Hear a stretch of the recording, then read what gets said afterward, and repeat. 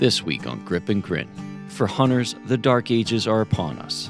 The October lull makes for the common deer encounter few and far between.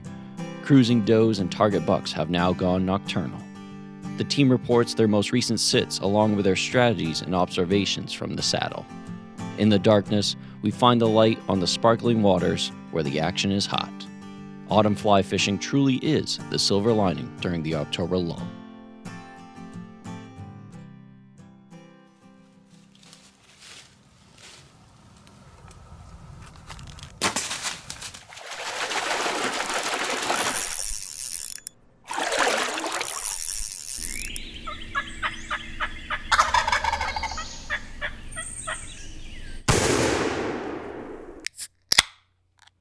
Some exciting news for you listeners out there. First of all, welcome to Grip and Grin, another episode for you. And we got some exciting news, actually, some developing news. And we have been trademarked so that we can start pushing out some merchandise for you folks.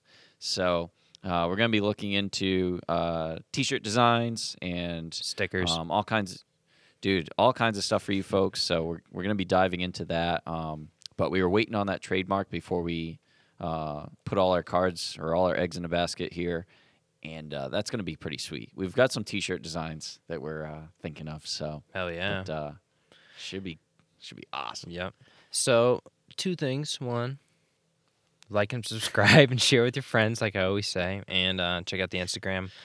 By now, we recorded the last podcast maybe 10 minutes ago. Yep. But now you're listening to this and maybe 2 days, 3 days later. But maybe in theory, the bucks you got on camera should be on Instagram. So check out the Instagram. That should be pretty cool.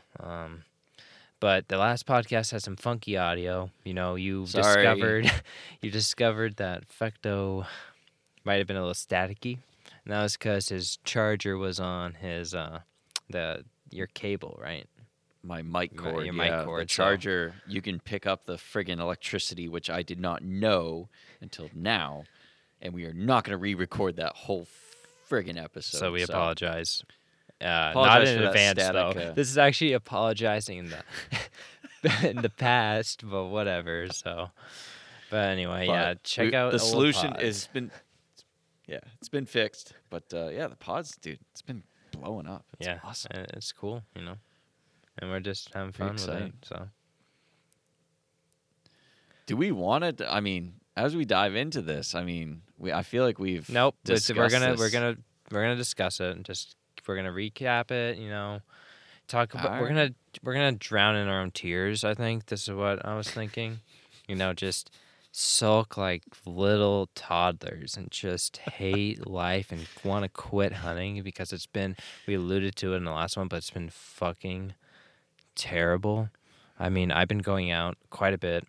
Again, I don't have good properties by any stretch of the imagination. I have doesn't make a difference. pretty dog awful properties, public land.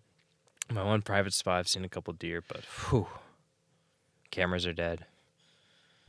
Can I say something before we get too deep into this October lull? We need to get into it though. Okay, quick shout out. The listeners out there. I give Streeter. I forgot about this. I give Streeter shit all the time. My buddy Streeter, just got into hunting, just got into bow hunting. New to everything.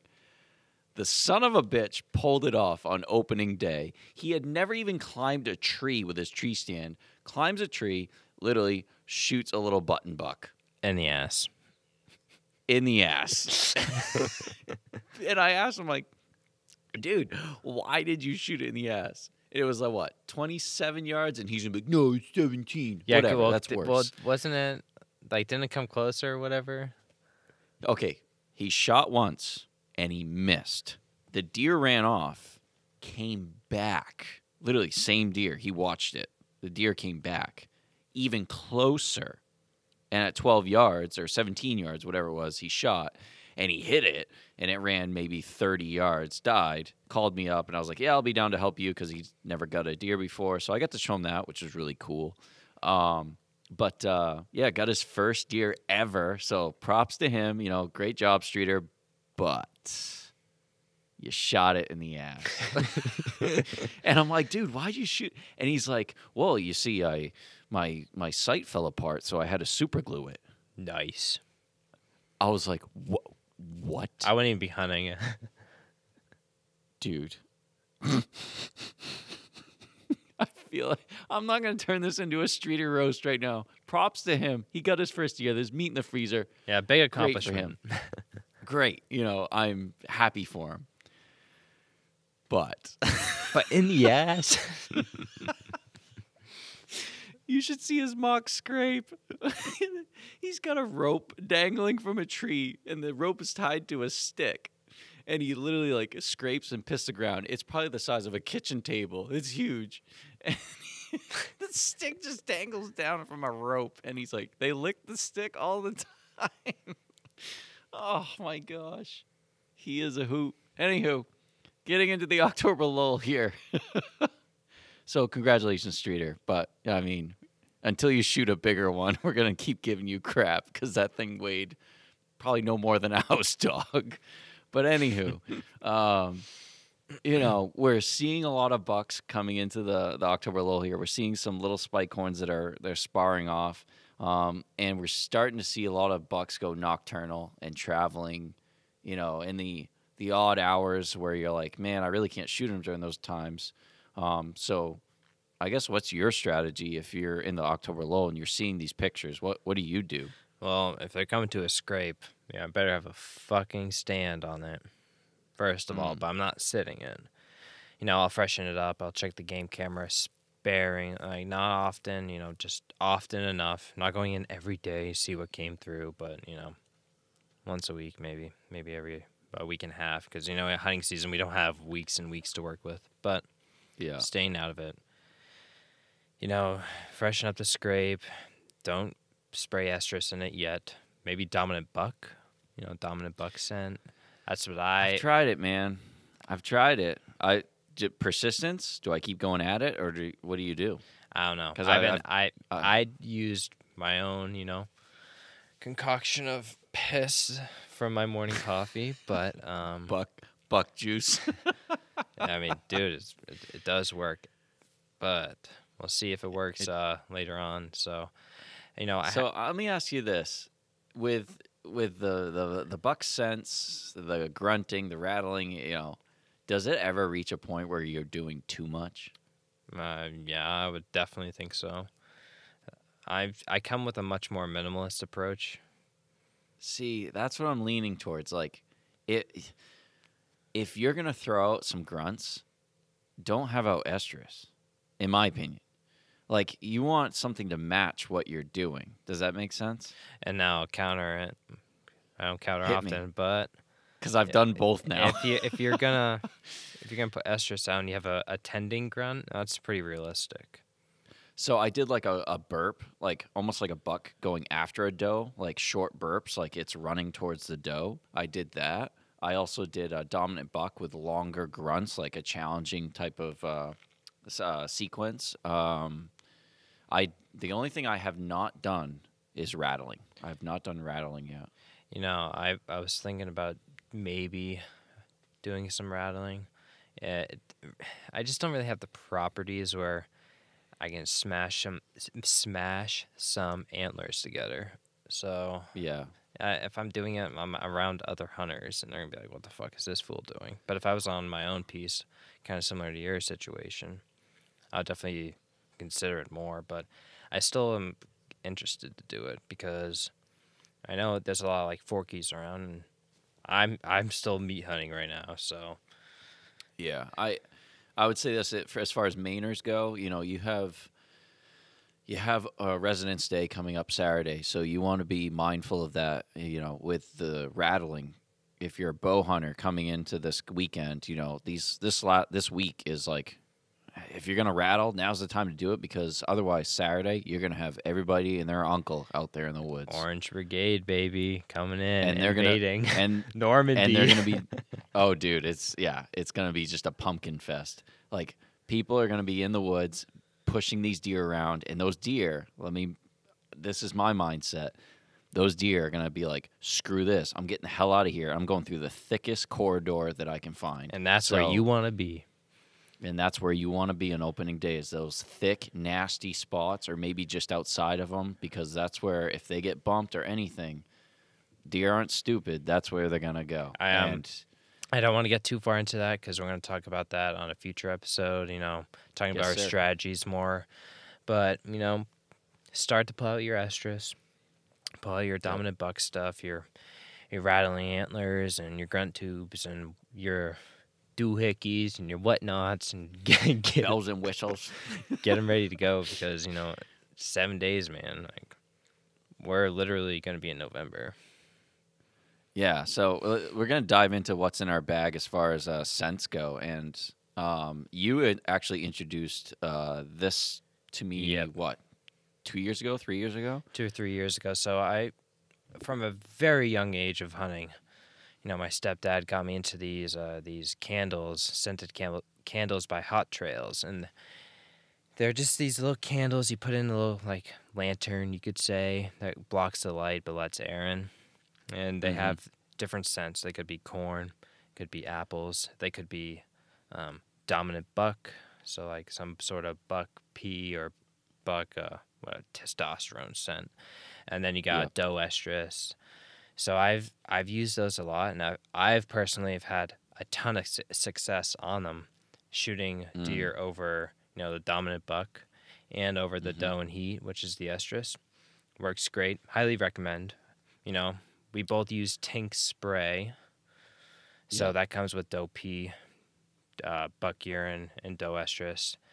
And one things we do along with that is we do scent drags, where you tie a little paracord to your boot and walk through and put a little either doe pea, doe estrus. I don't know if you ever do buck urine, but I haven't. And maybe do a wick, a scent wick. But that pretty much covers our bases. I mean, you can dive into more of all of them, but, there's some drawbacks and benefits to each one. I'll go into the candles, and then you can take it from there. But I love the candles. I'll add to the candles. The candles, I love it because it's a constant stream of smell. It's not like a spray where I put one puff out, and then it kind of gets on the leaves, and then, like, little particles go away. This is a constant stream of, like, hot doe estrus, and it's rolling out of this candle. Oh yeah, so you're just getting just like if you could have like put in infrared and just see it just going through the woods. It's like, all right, it's really getting out there, putting a strong scent out. But it does go out kind of quickly for you. Dude, I literally sat for 4 hours the other day, and when I got to my candle after I got down my saddle and got down, I walk over to it, it's gone, like clean, like burnt everything. It's gone. I was like, dang. So I've noticed in my region, I don't know why, oxygen levels, I'm not sure. They just burn out really quick. So if I'm doing like an afternoon sit or like, morning sit, if it goes out, does it give like a smoky smell as it goes out? I don't know, maybe. But I mean, it definitely is potent. It's strong. It does a phenomenal job. It's kind of funny because when you're elevated in a tree, you can see the light, but the deer can't see the light. And I've had deer walk right up to it and smell it. Like, it happens. Last year when I shot Ace, my number one target buck, I had a candle out, and I'm pretty sure it was dominant buck that I had out too. So, it definitely works. It does work. But what I've noticed is you need a lighter, obviously. If you forget a lighter, you're screwed. That's happened. But, it tends to go out a little bit earlier for me. So if I'm doing a long-ass sit, I'll put out a wick versus the candle because it will stay up. Does it give a persistence flow as far as scent goes? Maybe not as good as the candle, but it's better than nothing. And so I saw this email that Hot Trails sent out, like a promotional email, and sometimes I just scan through them just to see like whatever tidbits they have. One thing I noticed is I used to put mine in the tree, and then I transitioned to putting the candle on the ground because I thought it'd be more realistic. But reading the email, they say you can use it either or. because if you want to reload them, you can have them in the tree, and it works just as effectively. It doesn't blow over them, which I thought was interesting because we always were thinking getting on ground level. It doesn't really matter at that point because it's just a scent rolling through after reading it. So if you do get them, those like low saplings, like the low hemlock saplings, I usually like snap like a little branch. Like I already have a branch set, and it kind of hides the candle a little bit too. I don't have any branches directly on the candle, but it's nice because it kind of like camouflages that candle in the little hemlock tree. yeah. But let's get into strategies. So as far as you get into this one because I don't really do a scent drag. Let's go. So, scent drags, I love the scent drag, especially if you're crossing over multiple trails, which, that's kind of like tiptoeing over those trails. But if you're crossing over those trails, a scent drag is, dude, like vital. You need that drag in order to go over those trails. So, I did a drag the other day, and then once I got to my location, what I did is I took the wick off and I freshened it up a little bit. But I kept it about 20 yards from my tree stand, and I made sure that depending on which direction the wind's blowing, I'll have one 20 yards to my left, one 20 yards to my right. So I'll usually put out two, so I'm surrounded by scent. Lo and behold, when that wind was blowing towards where I came from, that's actually the direction that little spike horn was shot on Youth Day. So it definitely worked. I knew that deer was coming towards me because it was getting that scent of estrus, but it just didn't make it to me. I will say if you don't have a drag, which is easy to make, what I do, I know it works because I've seen it happen. I spray my boots and I reapply. So like as I'm getting in, spray. As I get to like the vital run, spray, go over it. And I've had, a giant buck last year follow right where I walked, exactly verbatim where I stepped because I had estrus out, which was pretty cool. And make it as realistic as possible. Like I used to spray dope heat in trees on my way in, and I was thinking to myself, I'm like, what are you doing? Like if it's on a fern or like a low bush, that's fine, but like do they care? I don't know. Do they realize like, oh, it's in a tree? How'd that dope piss in the tree? I don't know. But try and make it as realistic as possible. Simulate what those deer actually encounter on the daily. So yeah. But another thing that we talked about in the previous pod was, rattling antlers, grunt tubes. You were debating on bringing out your antlers to smash together maybe a week ago. Dude, I was thinking about buying some like mock antlers for rattling because the ones that I have, which might actually work well, to your advantage is like they're little like 6-pointer antlers. Like they're not huge, but you can still get that sound effect of antlers clashing together. It sounds like two little bucks going after each other. Now, does that simulate to a bigger buck? Like, hey, what are they doing in my territory? Maybe, but I use them just because they're smaller. They're easier to work with. They're not like huge and they're not like bulky, and you're not throwing them over your shoulder. It's just you can put them in a pocket basically. Yeah. And I've rattled in some deer with them before, but that was just only one time. It was actually in a different spot. So another thing that I've been doing, and we talked about it earlier, was mock scrapes. Sign making's happening and freshening up our mock scrapes.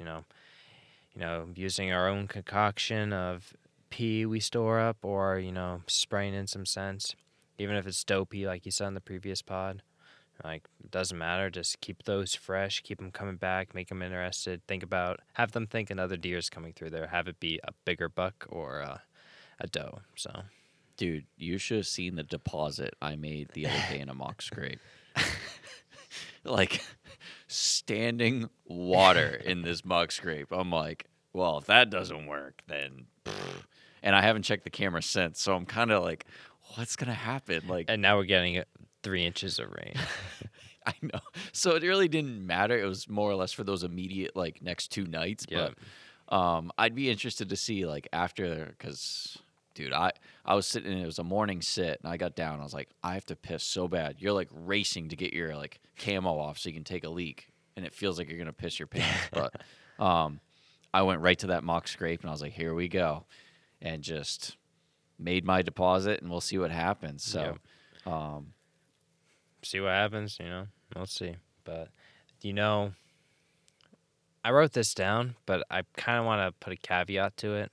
So I said for one of our strategies to play curveballs, and more so was meaning get ready to play your curveballs. Don't play them yet. Like, don't show your hand too quickly. Like, keep it in your holster and think about it, and get it into the front of your brain. Like, okay, like when am I going to implement like my secondary, my third spot, my fourth spot, whatever. Like these spots that that deer have patterned you and adjusted to your movements, so you can capitalize and get a buck like Ace. Right. I prematurely, like, I wanted to throw the curveball earlier, and I'm so glad I didn't. I sat in that location with a blind. I did do that. But I don't think it was like, I don't think I spooked anything. I don't think they were like, what's going on in here? Like, I think, fortunately, I got out of there without them, like, realizing it. They probably were all over me, but I don't play those curveballs yet. Hold on to that. You got to wait. Wait till about the second week of November, maybe like towards the tail end of the first week of November to play that card. Just all you can do right now is prep. That's all you can do right now. So, speaking of prepping and the rainstorm we're having currently, you got to be super mindful of the weather. You got to be watching like a hawk. Earlier in the year, we talked about being Minutemen. This is the time to be a Minuteman. Like, I can get out after work and get an hour in of good hunting. It just rained all day. That's what Wednesday or Thursday looks like for me. So I'm going to have my stuff ready to go, get out there. Check your cameras. Not too often, but often enough to know, like, recent intel of the last week. You don't want to be setting a cold spot or be busting up a good curveball spot. Right. Even make adjustments. I've seen deer, over the last couple of days. I've trimmed a couple things where I could before the rain came in. I've thought about, all right, tree locations in case, like, some stuff happens where I need to make these moves, or, I should just pull this camera because it's cold. So look to make adjustments. It's never too late to make an adjustment unless you're doing something like you were about to do and totally blow out your entire property. And that goes into the next thing. Don't overcomplicate it. It's hunting. You just got to get out there. Wasn't it you and I that were talking about this? Maybe it was my old mate. But, like, isn't it funny how people that, like, are usually inexperienced or new to hunting always shoot deer? Because they usually do things that the common hunter overlooks, or just like, oh, that won't happen. But, like, they just have this they have this, like, new idea, or this, like, this outside view looking into it, and they're like, yeah, I'll just sit here. And the deer are caught off guard by that.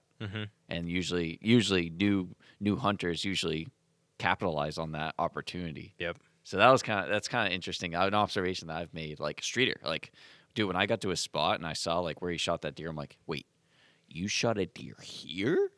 He's like, yeah, it was standing right there. I was like, what the hell? It's a new, fresh set of eyes to, like, analyze a particular spot. Yeah, so definitely different.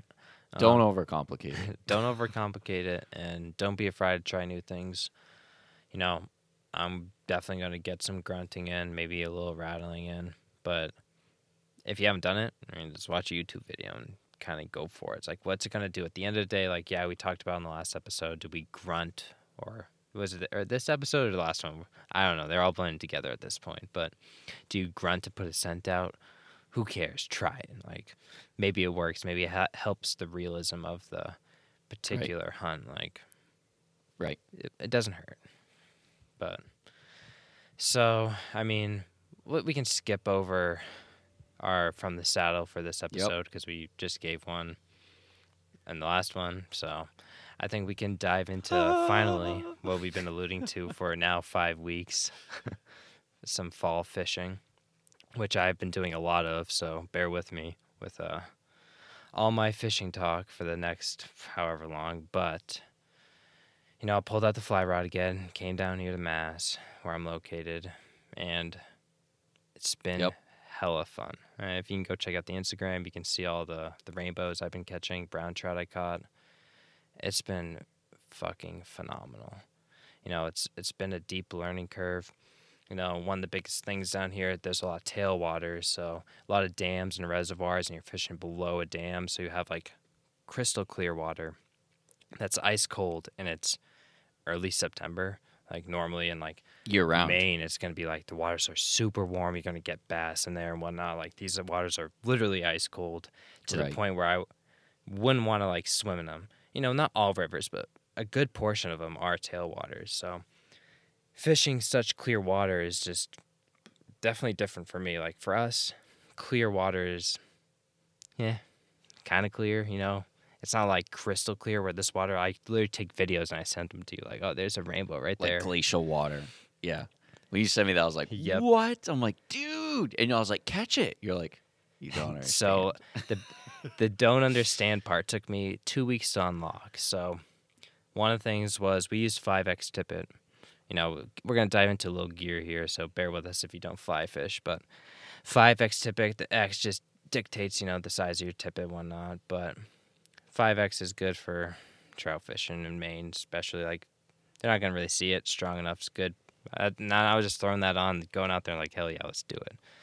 But, I talked to some locals, and they're like, oh, no, you need like 7, 8X tippet, and you got to put on like size 26 midges, and when you're talking about size 26 hooks, I mean, they're tiny. Dude, that's tiny. That is tiny. So, local knowledge, the people down here have been really nice. So, went home, tied up a bunch of those, tied up some guide specials that guy earlier in Maine told me about. I tied up a bunch of those and head back out, caught my first rainbow beginning of September. It was just the tip of the iceberg from there. Yeah, because that's like one of my goals. I'm like, dude, I want to catch a rainbow. Like, I want to get, and you're like, yeah, I caught another one. Yeah, I caught another. You're sending me pictures. I just send you like, random pictures. Not just like, not even dinkers, dude. Like, freaking like 20-inch, 18-inch, like rainbows. Oh, yeah. Like, beautiful fish. And I'm like, dude. And you're just like rubbing it in my face, just like, look at this. And I'm like, I want to come down there and fish with you. So one of the big things I've been doing is, I've been trying to go to a new river every time I go out. So every time, like, I'm driving down new roads, walking new places, and yes, that leads to a lot of like stretches of no fish. But I've learned ultimately so much where, the past 3 weeks especially, I've been going out and catching like 10 to 12 rainbows a day. Yes, they stock these rainbows in the spring and fall, but the places I've been fishing have been holdovers from the springtime, which has made it even cooler. So they're not just recently put in there and they don't know anything. Like, these fish are actually surviving in the waters. They're capable of living in the water, and they're growing to good sized fish, which makes it 10 times more fun. So a little side note, if you had to letter grade, Mass's fisheries, what would you give it? So I'm going to have to divide the grades because Maine has an A+ native brook trout fishery, but I would say the stocking program is okay. I questioned some of the places they put their trout in. Down here, I would say the stocking program is dynamite. But there's not a lot of opportunity for native fishing, if that makes sense. Like, if you go, in Maine, you have all of Aroostook, Somerset, Moosehead region. In the northern zone, though. Northern zone. Like, all that. Well, southern zone, not so much. You got, even the eastern and west zones, like, have good brook trout streams. But here, there's just too many people, so it wouldn't be fair to loop that in. But I would say Mass does a great job at stocking trout and putting them in logical locations. Right. Like, do you guys have milfoil in Mass? I would assume. I haven't fished any ponds or lakes. I've only done rivers, so I have no idea. I would assume. But there's definitely less lakes and ponds as a whole. Yeah, that's true. But, yeah. Excuse me. Yeah, the fishing has been great, Dynamite. fucking I haven't even. I posted maybe an eighth of the photos I've had. I was gonna say a 16th. Maybe. Yeah, that's probably more right. Like I'm Dude, picking the cream. Maybe of a the 32nd. Like, I'm putting just the tip of the iceberg, and I'm putting the best fish out there. You know, I haven't even been keeping most of them because I have plenty of brook trout from the spring I have to get through. So, but you know, right? It's more or less for enjoyment. What's great is, you know, I'm catching these on flies I've tied. You know, I'm catching them on my fly rod, and I'm finding these spots. You know, some people have pointed me in the right direction, but I found them on my own. You know, local people down here have been great, super nice, super friendly. Definitely have helped point me in the right direction, but as any wise angler knows, you don't really show your hand. So the fishing exactly. The fishing community down there is more welcoming than the hunting community. Definitely. Yeah. I would say the fishing community in Mass has welcomed me more than Maine. In Maine, I feel like, you know, there's... Isn't that funny how that works? Because, like, hunting up here, it's just like, it's like, it is what it is. Like, it's hunting. Like, it's a way of life. Like, we do that to put food on our tables and such. But, like, and then you talk fishing, and people are all like, oh, I'm not giving you my spot. I'm not going to, you know, we hold those cards. And then down Mass, it's like the opposite. Isn't that funny? But, yeah, so these fish, you know, they were picky. I learned how to catch them. It's been fun. But, you know, I came up last weekend, and we had a fun little adventure of our own. Dude, literally, I mean, woke up, no rush, just woke up, and you're like, you want to go fishing? I was like, hell yeah, dude. Like, let's wet a line. Let's do this. I don't even care if we don't catch anything. Let's just make a day out of it. And... gosh, we hit one spot that I kind of knew of because it was like we looked at the stocking report is what we did, and we kind of like try to focus our attention on fall stocking. And it's important that you check your laws and regs for fall fishing because each body of water holds a different regulation. So you want to make sure that you are able to fish that body of water. So you're kind of limited. So you just want to double check those laws and regs before you hit any body of water, obviously. Even if you're like, if it's a spot that you're like, I go here all the time in the springtime, you definitely want to check it in the fall for sure. But we hit this one spot in Western Maine, and beautiful water, beautiful day. I mean, you can't ask for anything better. And I'm fishing this rapid hard, dude. I'm like, there's definitely one in here. Like, no doubt it's the rapid that probably everybody fishes. And I look down like 50 yards downriver, and I see Andrew's rod just like bent over. You have no net because you lost your net. Oh, my gosh. And you're like fighting this. I'm like, son of a bitch. I was like, what'd you get? So it was funny because like that morning when we planned to go out, like I have my fishing stuff always in my car, and I'm assuming one time when I was hunting, like I rearranged the stuff in my car and my net fell out. That's what I think, and I haven't found it. And I would like to put out there that you'll notice, you know, my black net in some of the Instagrams now. You'll see a nice wooden net now because I got a new net. Yeah. But, I didn't have a net. Still able to pull in this nice little brown trout, you know, 12 inches or so, stocky. But it was a gorgeous brown trout. I'm surprised you didn't post that. Yeah. Colors were beautiful. Colors were great. Definitely good photo. But, I mean, we fished that spot for a little bit, and then we... went to another spot. We went to another spot a little farther north. So we definitely hit this spot in the spring as far as the next place that we went to. And check the raws and regs, and they did not stock in this area that we were going to. But I just knew that there was fish there. I just knew, like, it was a beautiful spot. Pull up. There's a crap ton of people there initially, and we were like, crap. But they weren't fishing, so we were all about it. And... yeah, just enjoyed our time, you know, picturesque. Like you were saying, like this is probably the closest thing to Massachusetts. Like, it doesn't even compare, but it's like the closest thing to Massachusetts. Yep. And I was like, well, shit, like, this is going to be the best opportunity that we have then.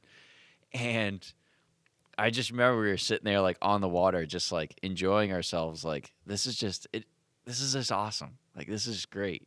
You know, great vibes. And we started to walk back to the car, and I'm like, no, dude. We fished this once. We went goose egg on this river before. I was like, I'm not doing it again. I know there's a trout. I know there's got to be something in here. And nymphing with the indicator and mending that line, it was like a textbook mend. And all of a sudden, that indicator just bloop, went under. And I was like, oh, baby. Set the line. Beautiful brookie. Was it like a 12-inch brookie? Oh, yeah. Definitely a nice little one. Definitely stocked, no doubt. His tail, I mean, fuck. Dude, that rookie was a warrior. Similar to the turkey that you shot, right? That had the missing, like, toe. This brook trout was... You've seen some shit. A warrior. I was like, Jesus. So, threw it back because even myself, I have a few brook trout still in the freezer, so no need to keep it. I was like, yep, it was just fun. Thank you. Like, released it. No, it was a lot of fun. It was rewarding. You know, I was persistent. I kept the fly rod out. I kept going with it. And we did hit a third spot, right? I don't think. Yeah, we did. Yeah, we did. Which one then? We crossed over the bridge with the car. We didn't get out though. Went down into. I didn't think we got out, did we? I didn't think we parked. Oh, we did. Because I went to a spinning rod, and you fly fish still. Oh yeah, I remember it. We didn't catch shit. I had a couple hits. I'm trying to remember the town. We weren't there long, dude. It was like north. We went like not north, but like through the town. Oh yes. I do remember now with the deep water. There it is. Yes, very deep water, very deep. But I had a couple of hits there with a spinner, but. I mean, I didn't even fish. I don't even think did I cast more than like 5 times. You casted a few times with into that deep pool, but other than that, it was we didn't fish there very long. We didn't fish it. We didn't grind out. We were just like, we're happy. We're content. One thing I will say is if you come down the Mass, you can't bring a spinning rod. Dude, game. Oh, okay. Like, okay, now when can I come down? Like, yeah, I know. I'm always like, so maybe this Sunday. You're like, yeah, soon. I'm like, give me the yay and nay and pull out the couch. Let's make this happen. Yep. But yeah, fishing in the fall has been great. You know, got some good foliage, got some good fish picks. Going up. Dude, that's the first time I've fished in the fall. Every day I've gone out, and this October, it's like I've never caught a fish on October 14th. I've never caught a fish this late into the fall. I just need to catch one in November, and I think I will have caught one in every month. What was it? The guide nymph that what nymph did I catch that on? Oh, you caught that on the prince nymph. Prince nymph. Prince nymph. See, I'm not good with flies, but you were like, "That's a good one," and I stuck with it. Yeah, I mean, it's just like a typical like pattern for year round. So it's got like the red in it, right? Yeah, it's mostly brown, the red like hot spot and white wing casing. Yep. So I've been going with that. Found revenge. Yes, revenge. I've been going with the Hare's Ear Guide Special. It's been fucking killing it with it, and it's nails. I've seen the pictures, folks. Check out the Instagram. Tomorrow's hunt. For you, it's go time because you're getting into rifle season, and it's also go time for me because it's rut. You know, we're here. November is 6 days away. The Super Bowl, the Super Bowl's here. Yeah. Like, it's on our doorstep. We just have to open the door, and here it is. So on the next episode, we're going to dive a little bit deeper into, the strategies for rut, getting ahead of ourselves a little bit because we know we're going to be busy the next couple of weeks trying to get out in the woods. So very busy. I think we should have 2, if not 3 episodes coming out this week, Yep. So hold on to your pants. As always, folks. Here we go. Get in the woods. And get in the woods? Get on the water. Get in the woods? Get on the water. You bitch ass.